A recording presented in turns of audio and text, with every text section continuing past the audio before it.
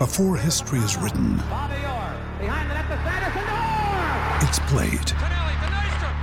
Before it's frozen in time, it's fought one shift at a time. Before it's etched in silver, it's carved in ice. What happens next will last forever. The Stanley Cup Final on ABC and ESPN Plus begins Saturday. It's time for today's Lucky Land horoscope with Victoria Cash. Life's gotten mundane, so shake up the daily routine and be adventurous with a trip to Lucky Land. You know what they say, your chance to win starts with a spin. So go to LuckyLandSlots.com to play over 100 social casino-style games for free for your chance to redeem some serious prizes. Get lucky today at LuckyLandSlots.com. Available to players in the U.S., excluding Washington and Michigan. No purchase necessary. VGW Group. Void where prohibited by law. 18+. Terms and conditions apply. What's the easiest choice you can make? Window instead of middle seat? Picking a vendor who sends a great gift basket? Outsourcing business tasks you hate? What about selling with Shopify?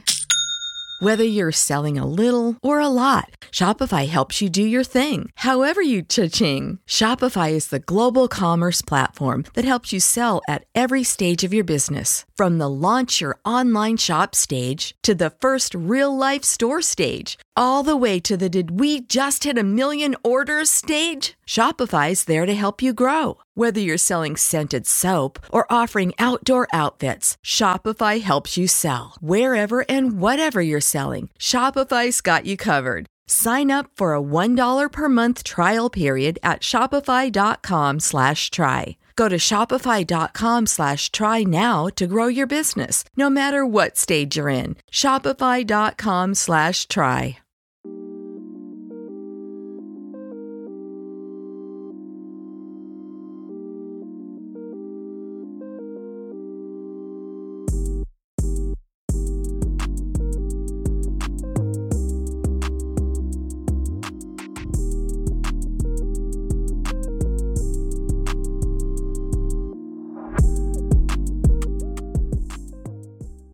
Hey guys, welcome back to another episode of the show. This is Miles checking in with you guys once again, and I just want to tell you guys thank you for listening. This is episode 7 and it has been interesting.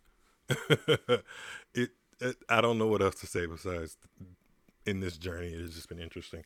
That's all. I'm not going to ramble too much. By the title, you should be able to tell that this episode is dedicated to all things French Open 2020. Me and my friend Brian are going to be sitting down once again and going through our thoughts about the French Open, what we liked, what we didn't like, the players that made some impacts on us, the players that eventually won the trophies, and all of that good stuff.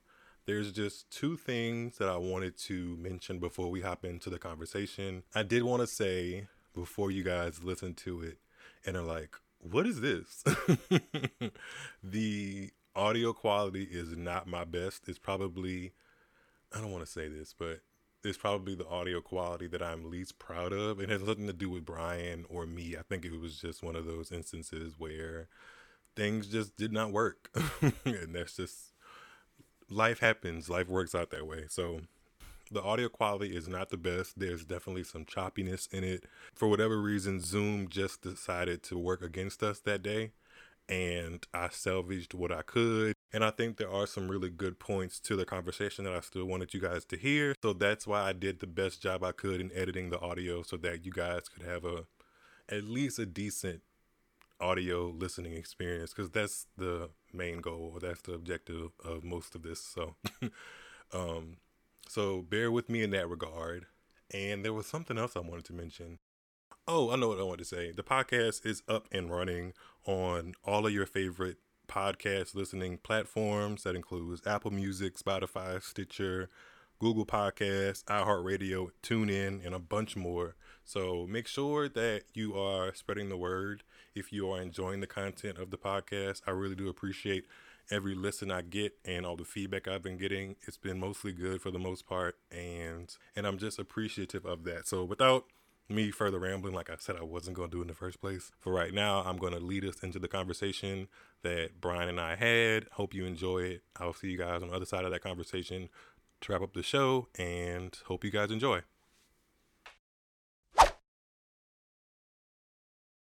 I was thinking before we just hopped on, you are officially a friend to the pod. I I am can officially officially special guest star.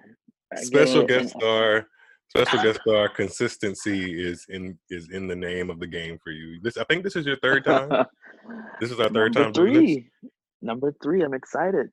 But I really can't. I was looking at we send each other articles and stuff or tweets to read throughout the 2 weeks in the slam, and I'm just like, I can't think of anybody else that would tolerate basically almost 3 weeks of tennis, like talking about it. No one can take it because Roland Garros, I thought the French Open was I thought the US Open was pretty lengthy, but the French Open, I feel like we've been watching the same tournament for 3 weeks. It dragged for sure, considering that they showed qualifying too on TV. So we've literally been watching Roland Garros for 3 weeks, or like 2.5 at the least, because you rarely see them. What's the word? Televised. The qualifying matches, you mean? Yeah. So it was interesting seeing that on TV, because most slams, don't cover it. That is true. Now that you put it like that, because I have some gripes. I was just about to say, I have some gripes with Tennis Channel's coverage, but one of the pros is that they show that, and I can't remember the last time I've been able to kind of just sit back and see who makes the qualifying of a tournament.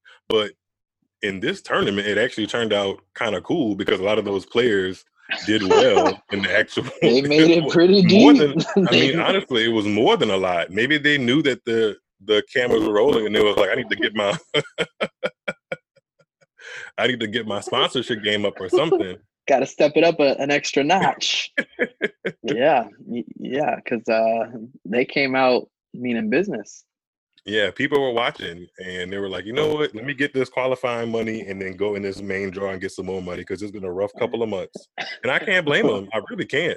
A lot of people, with this basically 6 months that the tennis tour basically stopped, a lot of people weren't making income because your body is the thing that gets you the money.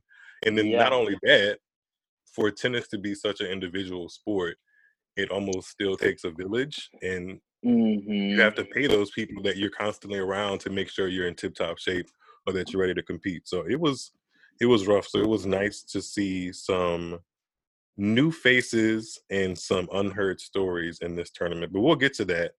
Yes. I wanted to start off mentioning, we were talking about coverage, and from the very first day of coverage, you could tell that it was going to be a strange French Open. Well, not only because it's normally played in May, June, it's now played in October, and they have a new roof over the stadium, and it being in October means it is super duper cold and gets dark. Freezing. Freezing cold, to the point where the players were wearing parkas. Did you see any parkas out there or puffer jackets that you liked? Literally, it looked pretty ridiculous out there. I know we've been hypercritical, and I think it's justified, of the French Open, but one pro that I will give them is that they did plan ahead and brought in the temporary lights, because Roland Garros usually does not have lights for their outside Isn't that courts. funny, though? So I know, but the fact that they actually thought ahead and was like, oh, it's gonna get dark earlier, we should have lights to get to the tournament in a timely fashion. I will give them that 1+ for that, because I was not expecting that, because it's tough, especially in that area, because Roland Garros is in a residential neighborhood. Literally just someone's door. just outside the street, it's like apartments and homes and everything. So it's like, I know that they probably weren't so happy about it, because those lights more than likely are shining directly into their homes.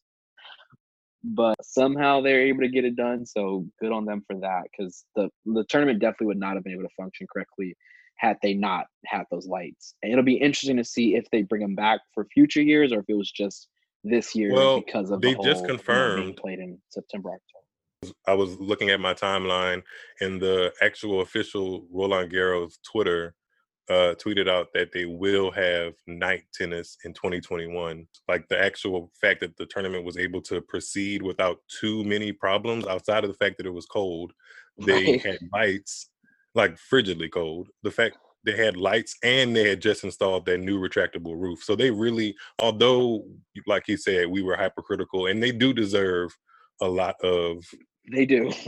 They do. the French definitely deserve their title of Detroit of the Grand Slams. They definitely deserve it. I mean, basically, you had to have Tennis Channel or Tennis Channel Plus to enjoy this tournament, Right. because the other coverage from, like, I don't want to call it basic cable, but the channels everybody can get, like NBC. Right. Right. NBC only had, I want to say they had 3 days, maybe 4 tops of the entire 2 weeks. Yeah. Yeah, and it was the Yeah. originals. It was maybe like 3 hours on the very first Sunday of the tournament on the first round, and then they had championship weekend showing the women's final and the men's finals. And in those finals weren't very long. Mhm. I would ballpark that they showed 10 hours of Roland Garros outside of Tennis Channel. And then they weirdly showed, like, matches that had already happened, because when the Stefanos Tsitsipas, Djokovic match was going on, they were They when it were was going on backtracking it. Tennis Channel, they were showing the Nadal Schwartzman semifinal.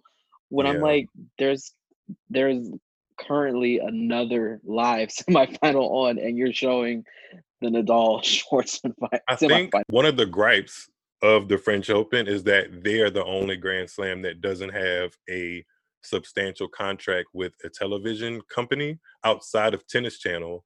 And I think they have a contract, but they don't have the contracts to get tennis on ESPN, or like in Australia, they have like the Seven Network or something like that. And then in London, they have the BBC. They don't really have a substantial TV network contract. So it's I guess in a way they do, but Mm, then in other ways they don't, because all those other networks are networks that you don't have to like basically get an extra package for. It comes in the right, local it comes in the local package that you get if you have cable. I don't right. know. They shoot themselves in the foot, but I think they make their money on the back end, which was interesting this year. They make their money from the fact that there's so much tourism and people are just so excited to eat French food and soak up the French experience that they get their money. Kind of like when we were in Indian Wells, there's like a Nobu and like stuff like that. They take all of that Mhm. to the 10th power, and they get so much revenue from the fact that people are spending money drinking all the French wines and stuff while they play. And Right. if you can only have 1,000 fans per session or per day of the tournament, you're not getting in that $500 tab for the white bottle of wine or whatever, you know? So You know what I just now realized, now that you're saying that, was missing from the finals this year? what? It's something that the fans always have on championship weekend at the French Open. Is it wine or No, champagne? no. If you look at, I don't know if it's just championship weekend or if they have them throughout the tournament, but like you'll clearly see a bunch of people in the stands wearing like those white, almost like cowboy looking hats with like the orange stripe around Hmm. it, around Hmm. the brim. Interesting. Well, I mean, speaking of colors, they definitely changed some of the ambiance and aesthetic, because they went from those ugly green chairs to like a more beige kind Right. of light brown color. I think it the even though the tournament was definitely weird, they also had some signs of encouraging moving forward. Like I'm maybe in 10 years from now, I won't They hate the did. French Open so much, you know? Right. Right. No, So I feel you on that. I definitely like the seat changes. I sat in those seats because those are the ones on the greenhouse court. They have those same seats and they're very, very comfortable. So whoever came up with that did a good job. Well, let's get into the players and how they basically digested their French Open and how we digested it while we watched it. Their Well, the women's singles finalist was Iga. Oh my God, I can't believe I said that. The women's singles finalist was Iga Swiatek. I definitely just mispronounced her name. Her name is pronounced Iga Swiatek. And I'm going to be the first to try to start this movement since Brad Gilbert, the ESPN commentator, didn't like my suggestion, or I didn't suggest this actually. What's the other tennis commentator? The one that basically sits in the middle all the time from Tennis Channel. He's a young guy. Got it. I know who you're talking about, but I don't know his name. I have to find his name. Because, anyway, he replied to Brad Gilbert trying to find a name or a nickname for Iga Swiatek because so many people were struggling trying to actually pronounce her name. And then the Tennis Channel commentator I'm referring to, he recommended High Tech, which I think is perfect. I Iga love High high Tech. tech. I like I High love Tech. high tech I like it. because she's high tech. She kind of plays like she's high tech in a way, you know? She Like does. she uses every part of the court. And if you haven't watched Iga Swiatek play or Iga High Tech play, then you kind of are missing out on a treat because you know how some people will say that some female players play like males. I think that's somewhat true She of definitely does. yeah, I think that's somewhat true of her, but it's not overt in a way, like with Jennifer Brady Right. or a throwback Amelie Mauresmo. It's not like the first thing you notice. Yeah, she uses a lot more spin for sure. She constructs the point a lot more, whereas most of the women who dominate tend to play, as Miss Pam Shriver says, big babe tennis. And with the big babe tennis, it's all or nothing, flat Very balls, flat, yeah. ground strokes. But yeah, anytime you find a woman who actually can use spin, but she's aggressive, but it's a controlled aggression where like she's still going for shots and still going for the ball and hitting it hard, but with so much spin and craftiness, she's able to, it's a more complete game. She has margin for error that a lot of other women don't have.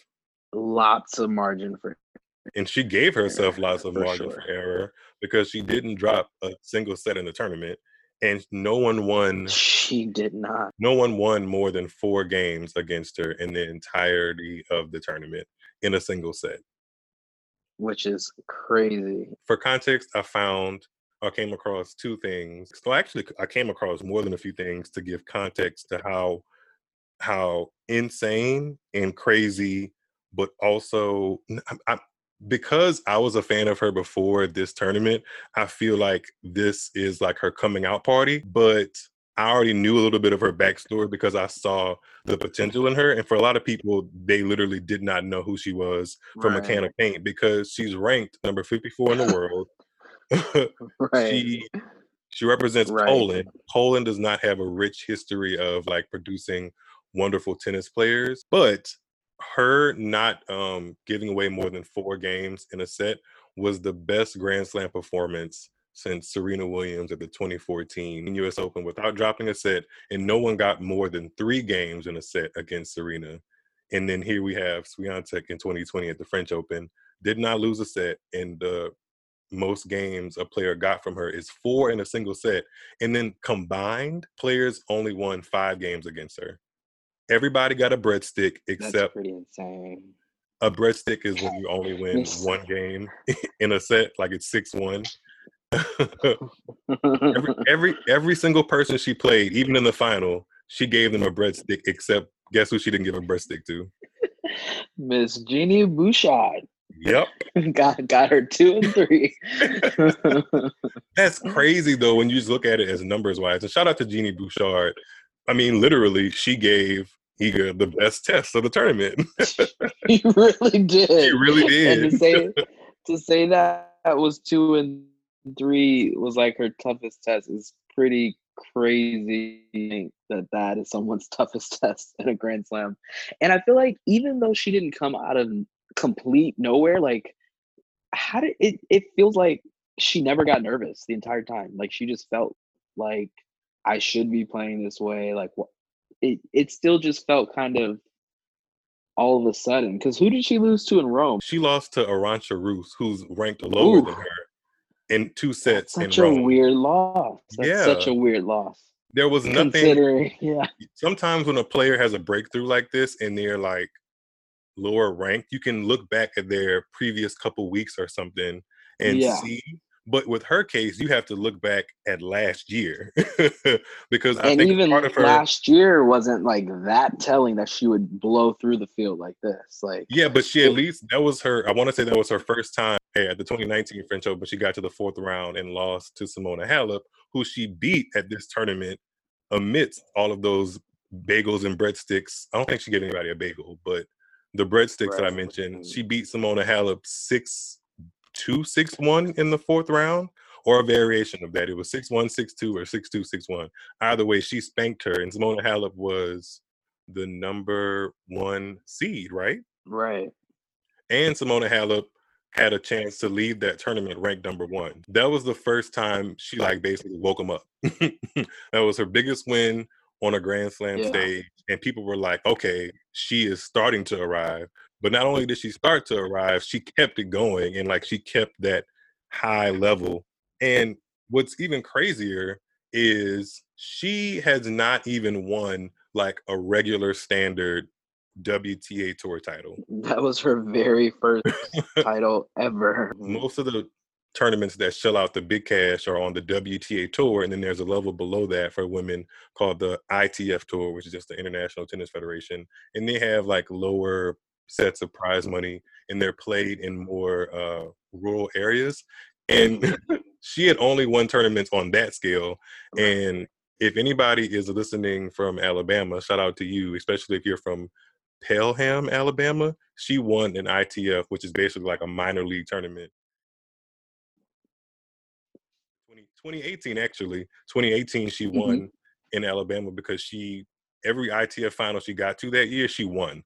So you like I don't want to say that she's inconsistent. I don't want to say that.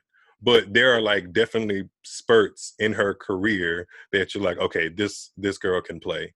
And Well, when you think about it, she turned pro last year. Like she's she's only not 19. I don't think we've said that. She's she's only 19. yeah, because like she was literally playing Roland Garros juniors in 2018. So it's Right. like she hasn't even had a full 2 years of being a pro. Like she literally just started last year, which is insane. She's had Do you like know what what's I think a year and some change on tour. I think there's a really, really strong element that she has an upside that a lot of people her age one don't have, and people on the tour two don't have at all, is that she travels with a sports psychologist. I She have no does. idea. I have no idea how a 19-year-old has the wherewithal to. I find it really interesting that she does travel with one because you would think that someone who's like super volatile, like a Novak Djokovic per se, would would be one who would need one. So you would He it might want to take some notes, to be honest. He might want to. yeah, because like she seems so calm. So maybe her calmness is a result of traveling with one, but it's like even even yeah, but even with her, like, press conferences and everything, like, she just seems like a very calm and humble spirit, like, even off the court. So I'm like, either that that, that's, psychologist needs some sort of a raise or something because she's, like, worked it was miracles it because was her she birthday just too. yeah. On Yeah, the day of the final, it was her birthday. Well, the sports psychologist's birthday. It was crazy how like there was so yeah. much symmetry in the because there's some symmetry, and we'll get to it in a second on the men's side. But that part had Mhm, some symmetry too. The fact that she had lost to Simona Halep the year before, got her in basically the mhm. same. Did she get her in the same round again? Basically, yeah, she did. She got her in the fourth round again. So she beat her, and then she gets to the final again, not losing a set, and just like shocks. I feel like saying the world means, especially in 2020, especially at the French Open, which I feel like is the Detroit of Grand Slams. It's the one where you can have a breakthrough, but the world doesn't necessarily open up for you like the biggest as if you were to do it at Right. Wimbledon or the US Open. US Open. That's totally fair. One thing that is interesting that I totally forgot until did you see the clips of her being excited watching Nadal practice? From her junior days, yeah, that was cute. Yeah. Did you happen to see what she was wearing? She was wearing Nike, huh? She was. Oh, yeah, And I forgot to mention, yeah, she was wearing Nike, and she doesn't wear Nike yeah, anymore. she doesn't. So she literally just inked this ASICS deal as of this year because Yep, before she actually 2020. was, yeah, she was actually wearing Nike all the way up until 2020. So I don't know how long that ASICS contract is. If it's long, good on ASICS for swooping her up at the most ideal time because I know Nike's gonna want her back, but I don't know if that's even an option right now because I don't She know what shouldn't. that. She should not. The only thing she should keep in her game, I'm glad you mentioned that because she just got a contract with ASICS at the top of the year, but she doesn't have a racket contract. And she's one of the very, very, very few players that plays with the Prince racket. That's probably another reason Mhm. why I like her because I play with Prince rackets too. And you really can't find Prince rackets like in small retail sports shops or like in I mean you can, it just the the ability to find them is definitely not on the same range with like Wilson, Babolat, or Head, which are like the top three racket brands. And it's Mhm. crazy because Prince at one point used to be all over the tour. Like if you were a professional player, you Right. were playing with Prince. And she is actually the first winner to win with a Prince racket since 2013, Marion Bartoli. Interesting. I love Who the fun also facts. who also didn't drop a set in that tournament. Sharapova won in what, 2014, right? Nah, Sharapova's last Grand Slam win with the Prince racket was '08, Australia. Oh, so she switched? I didn't realize she switched from Prince. What did she switch to? The fact that I know this. she, Only you she would. I know, Only you right? would. She started playing with a blacked out racket in 2010, and then she officially switched ahead in 2011. Uh, So when she won the French Open in 2012 and 2014, she was under her head contract. Interesting. The things only Okay, Miles good to knows. know. Literally, The only things only Miles. Miles knows. So I think we've talked about Swiatek enough. I feel like we've given her praise. She is definitely going to be. Well, you know what? I don't want to say she's going to be anything because tennis commentators have such a way of doing that, They especially love the the younger pressure. you are. The younger you are, the more they're going to load that pressure onto you. It, They literally, love as to soon do. as she got to the final, as soon as or something to that effect, and I'm just like, yes, like Right. I'm all for giving her her flowers, and she deserves the congratulations, no doubt. But like, don't put unnecessary pressure for her to be some gigantic superstar after, literally, in this case, her Right. first tournament win. Not just her first Grand Slam, Literally her her first first her tournament as a first title. professional elite tennis player. This is her first one, and at 19 at that. She can't even legally buy alcohol in Right. America. So you know this, Brian. I've been talking about her since last year. So You have been. I can officially say on the record that I did not even know who she was really until Miles brought her to my attention. Um, literally, I have tons of friends who are in like the tennis space, and literally no one was talking about her at all. So mhm. I have to give those kudos to Miles because he recognized the greatness very early on and you know, held strong to it, even when she had some just so results. He held tough, and now I see why. I mean, I feel like these eyes work very well, and they can spot good talent when they see them. Moving on to the men's singles final or the men's side of the tournament. Well, actually, we're gonna get back to the women's side of the tournament, but moving on to the men's singles final, which is in a way shocking. In certain levels, it's shocking, but the result certainly is, and the name of the champion certainly is not either. It's Rafael Nadal. For the 13th time in his career, he wins Roland Garros. Not one, not three, but 13. 13. One That three. We were speaking of Swiatek being 19. He has won this tournament for the first time, or he won this tournament for the first time at 19 years old in 2005. and now he is 33 or 4 or 34. 2. He's 34, 34. and he's won it for his 13th time. And to put it even more perspective, because Tech said that he's obviously one of her idols.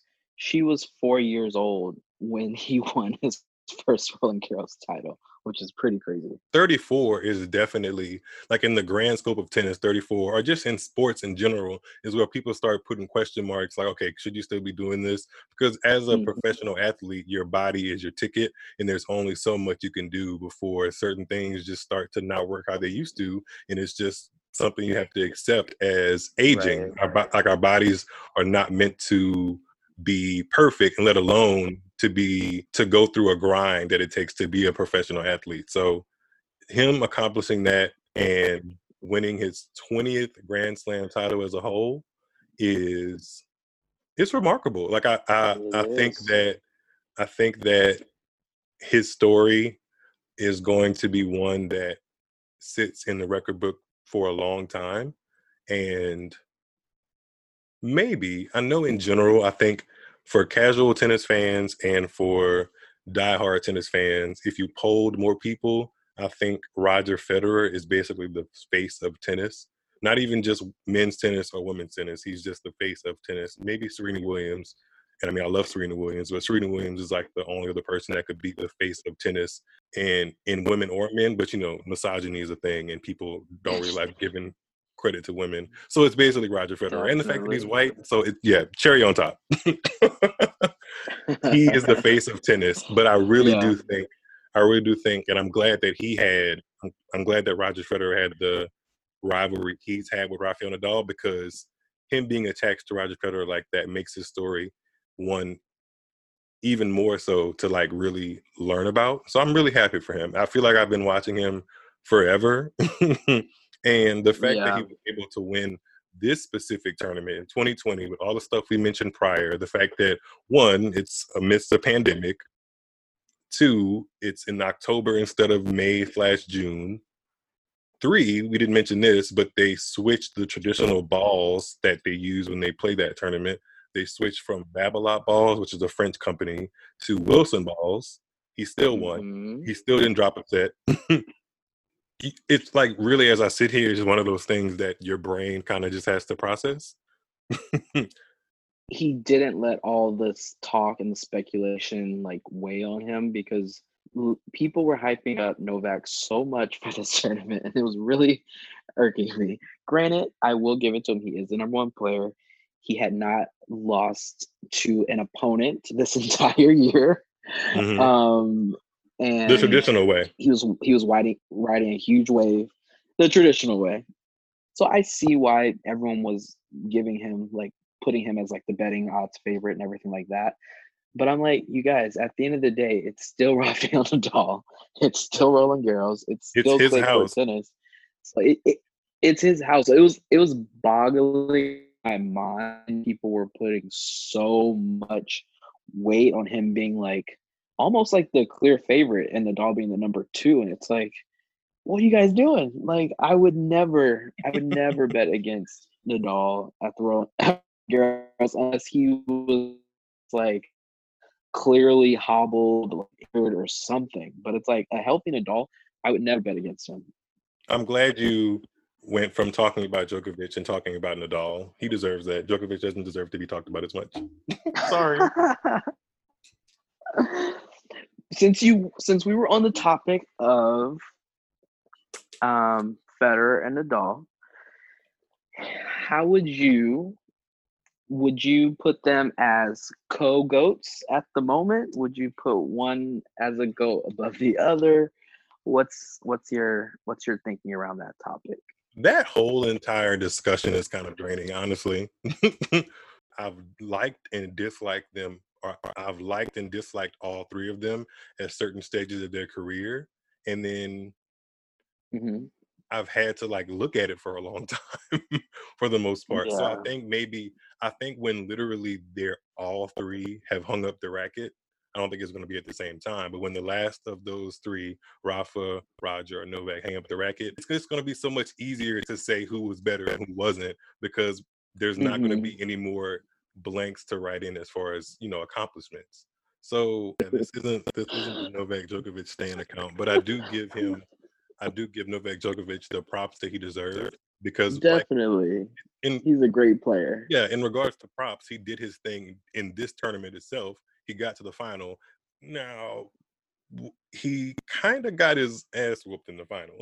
Well, at one point he was down 6-love 4-1, and it looked like it was going to be even shorter than yeah, Slaughterhouse.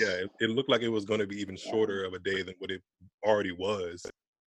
He Right. made a little bit more of a match of it in the third set, but it was interesting because as I watched it, do you think it was more of Rafael Nadal just basically shining and doing all the things that he does well on the day, or was it more Novak Djokovic just did not show up? When I was watching it, I don't think, and I want to give Rafael Nadal his credit. He went out there and won the match and did everything well, but I do think there's a Mhm. certain factor of Novak Djokovic kind of just not being up to par that day. Towards the latter part of his semifinal match against Tsitsipas, which was a great match, he started blasting the ball almost like in frustration that he was still out there because he And he already wasn't and yeah he wasn't missing. It's like, why not? They just keep going to the drop shots where I'm like, this just doesn't really make sense. And then I mean Nadal, he was winner after winner and barely I think he had like two errors in the whole first set, something like crazy like that. With as hard as he was hitting the ball to only hit two errors is pretty crazy. yeah, that's wild. Speaking of losing tactics in a final, we didn't mention Kenin, who Iga Swiatek beat in the final. Sophia Kenin from Oh America. yeah. So shout out to American tennis. Yay! Yep. We were talking about likability, and she has a tinge. I've been using Ugh. the word lately. She has just a small tinge. Is tinge even a word? We're gonna roll with it.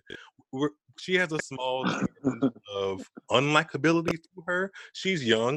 I'm in my 20s, and I've changed a lot since 21. So like I give people that grace to be to evolve into whoever they're going to be or be on their journey or whatnot. But she just always Kenan just always marches around the court like she is looking for the supervisor at TJ Maxx. And She stomps. She's she, like stomping, throwing balls down. especially when she's It's off putting. it's as off-putting as that video that went viral of that white lady hitting her hand on the stroller, and she was told by Apple Care. That's really what she kind of gives off. That's really what she gives off. I was told by Apple Care. That's really what I get when I watch her. But I think that energy is what makes her like a feisty competitor, Definitely. because she had to win her matches to get to the final. I want to say she went to 3 sets 4 times. Four times, Yeah. yeah.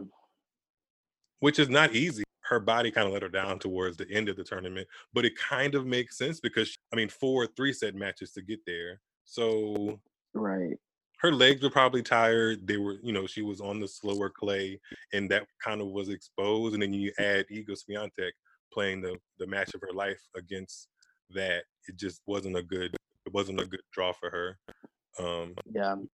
Well, do you have anything else you want to get off your chest about Roland Garros? Because I'm just happy it's done, to be honest with you. Like, I love tennis. I think that was it. Yeah, I think that was it. Again, thank you for being the best friend to the pod. I appreciate it. I'm sure the listeners appreciate it. And I'm going to make sure I drop your information so they can see you while you travel all across LA and be the famous hitting partner that you are. I'm trying out here. I'm trying. All right, guys, if you are still with me, I appreciate it. Hopefully your ears did not bleed or crack or anything of that nature while listening to me and Brian's conversation, because admittedly I was a little hesitant on whether or not I should post it, because I really had to do some surgery on the audio because the internet just was not our friend that day. It just wasn't, and I hate that it had to be like that for you guys. But like I said earlier, I really wanted you guys to listen to what me and Brian had to say on this tournament, and there were just a few things that I wanted to address that either didn't make the cut because we couldn't hear each other or looking back on the conversation, things that me and Brian didn't discuss that we probably should have. There were some surprising names in the tournament that made some deep runs. These names are from people that were like outside of the top 100 or even 200 on the men's singles and women's singles sides that had really incredible tournaments, and hopefully that turns out to be a career changer for some of these players, and we keep hearing their names to where the point that, you know, they hang around and we can root for them. On the men's side, there was an American by the name of Sebastian Corda, who actually is the son of a professional tennis player back in the 90s who I want to say won the Australian Open back in 1990 something. Let me fact check that actually. Yeah, Peter Corda, who won the 1998 Australian Open and was a runner-up in the 1992 French Open. His son, Sebastian Corda, actually made the fourth round of this French Open and lost to Rafael Nadal. So that was a great tournament for him, especially considering the fact that he qualified and was ranked outside of the top 200. That's a really nice accomplishment. And then there was a kind of real cool, kind of cute moment between Sebastian Corda and Rafael Nadal. Sebastian Corda actually looked up to Rafael Nadal in hopes to one day become a professional tennis player like him. So he even named his pet cat after Rafael Nadal, which is kind of cool / kind of creepy, only because I really am not a fan of cats. Sorry if you're a cat fan, but I'm just personally not. I just haven't met a cat yet that makes me go like, oh, maybe one day I will, but my my expectations are not high. There were some other male players I wanted to shout out. One by the name of Hugo Gaston. He is a left-handed Frenchman player that had a really good tournament. He is only 20 years old. I believe he got a wild card into the tournament. I'm not 100% sure. Yeah, he got a wild card into the tournament and made it all the way to the fourth round. He's a young French left-hander to keep an eye out for. I just like the way he plays. He plays with a whole bunch of drop shots, like incredible amounts of drop shots, and he just makes the game look like fun out there. There was also a nice deep run from a German player by the name of Dennis Altmaier, who plays almost exactly like the Swiss player Stan Wawrinka. He has a one-handed backhand, and he also notes Stan Wawrinka as his influence for wanting to play the sport, and he also came through qualifying. So good run from him. And one more young gun I wanted to shout out that had a really great tournament at Roland Garros was Yannick Sinner. He is the 19-year-old from Italy. I want to say he's 19. I think he's 19. Let me double check that. Yeah, Yannick Sinner is 19. Has been touted as like the next big thing in tennis, the next, like the next, I don't know what they're comparing him to, but he is he's a nice sight to watch. He's kind of real chill on the court, and just for a 19-year-old, you just really wouldn't believe that he had the best tournament of his life, honestly. During that week, he just was so cool, calm, and collected. And he came into the tournament ranked outside of the top 70, which is not bad for a 19-year-old at all. But he got all the way to the quarterfinals to face Rafael Nadal. He ended up losing in straight sets, although they had a tight first set. So he had a really, really great tournament. And shout out to him. I expect that we will be seeing a lot of him in the next couple of years, just because he has such a smooth game and he can only go up from here, hopefully. Hopefully I didn't jinx him just now. On the women's side of things, there were a bunch of names that broke through and just busted up the entire bracket. Like, I mean, no one really saw Iga Swiatek or Sofia Kenin get into the final. So that shows you right there that the draw was just completely wide open. First, I want to give a shout out to Martina Trevisan from Italy, and another Italian as well. She came through qualifying and got all the way to the quarterfinals, losing to Swiatek. And she beat a lot of good names to get to where she got in that tournament. She beat the number 5 seed, Kiki Bertens. She beat the up-and-coming teenager, Coco Gauff. She beat the really, really tough out in Maria Sakkari from Greece. So she beat some great players and came through qualifying. And she also admitted, or she kind of shared and was transparent in the fact that she had to take some time away from tennis to deal with the eating disorder that she had. So you never like to hear that, but it is something that is common in sports, just because your body is your ticket. And Unfortunately, it's something that's not talked about, but I think it should be, because it just opens the door for people to have open, honest conversations about it, so that it doesn't become like this overwhelming black cloud and something that can tear people down. So shout out to her for battling through that and battling through the tournament to have the best tournament of her career in a Grand Slam. Another player I wanted to mention that me and Brian didn't get a chance to talk about was Nadia Podoroska. A lot of people have been butchering her last name. To me, it's not that hard. It's not Ponderosa. It's not pork chop. It's not none of that stuff. Like, I really wish people would stop disrespecting her name. But it's Nadia Podoroska. She's from Argentina. She came out of nowhere and got all the way to the semifinals, losing to Swiatek.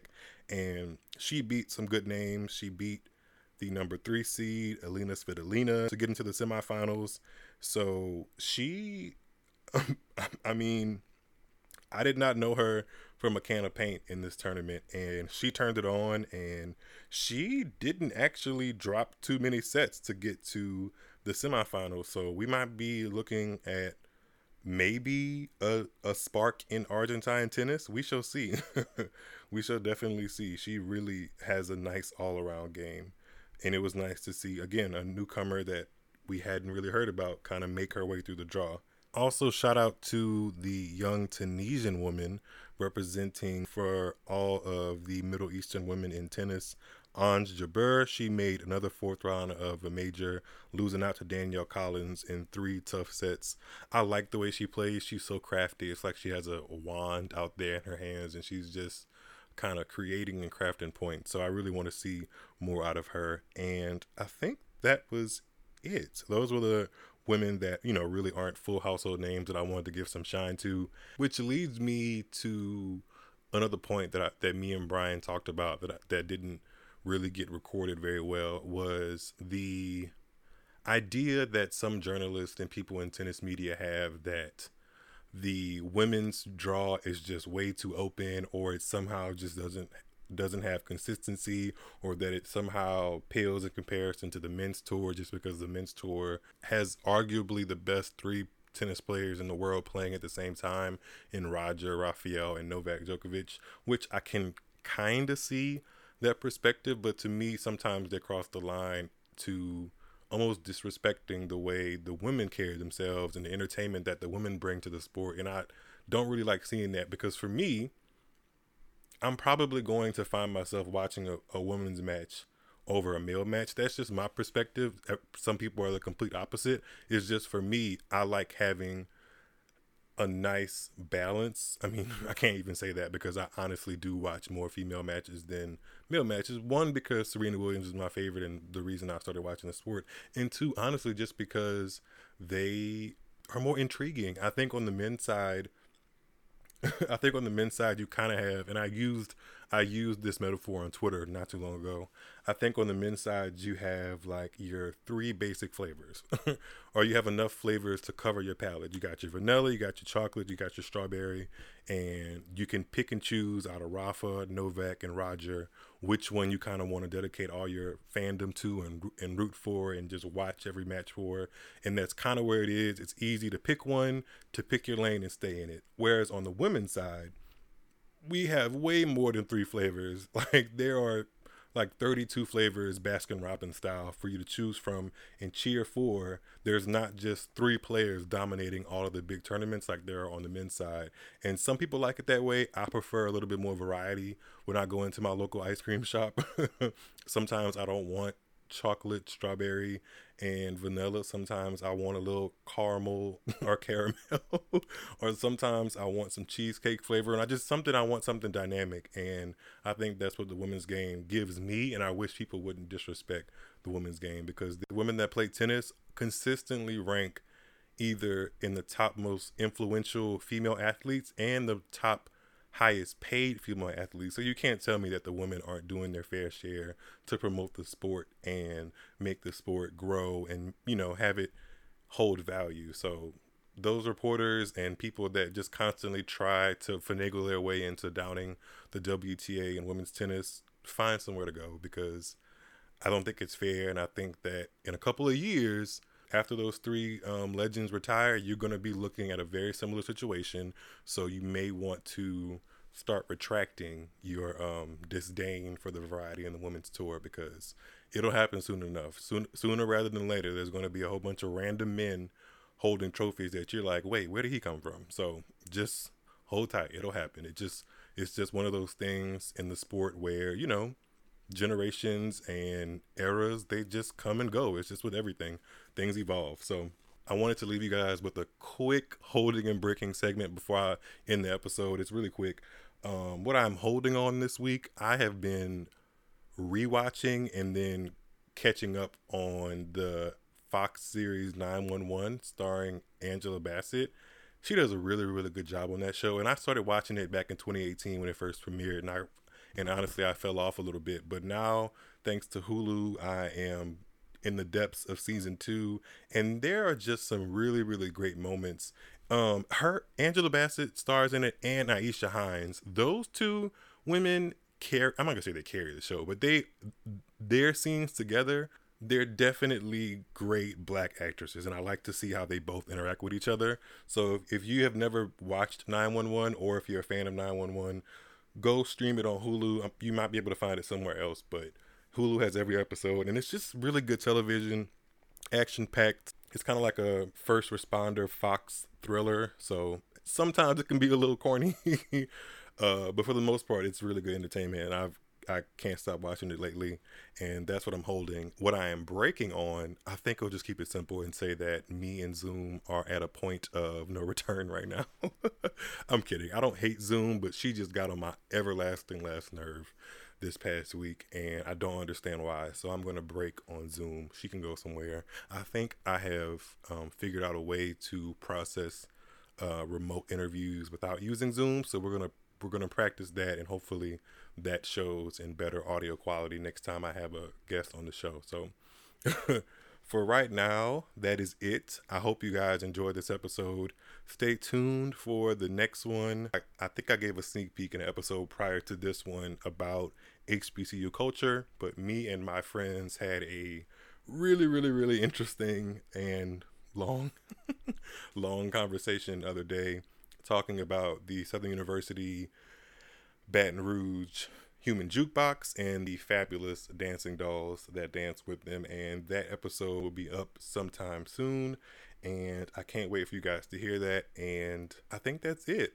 I am going to link where you can follow the podcast in the description of this episode, and you can follow us on Instagram, Twitter, Facebook, and don't forget to subscribe to the podcast so you don't miss any episodes. And you can subscribe, download, and stream wherever you listen to podcasts. And make sure you tell a friend to tell a friend to tell somebody else if you are enjoying the podcast, because every lesson I get means something to me.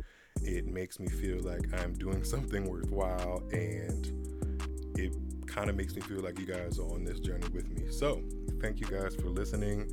Stay safe, stay sane, do all the things that you want to do all the things that you have to do the things you want to do, and I will catch you guys next week. Talk to you later.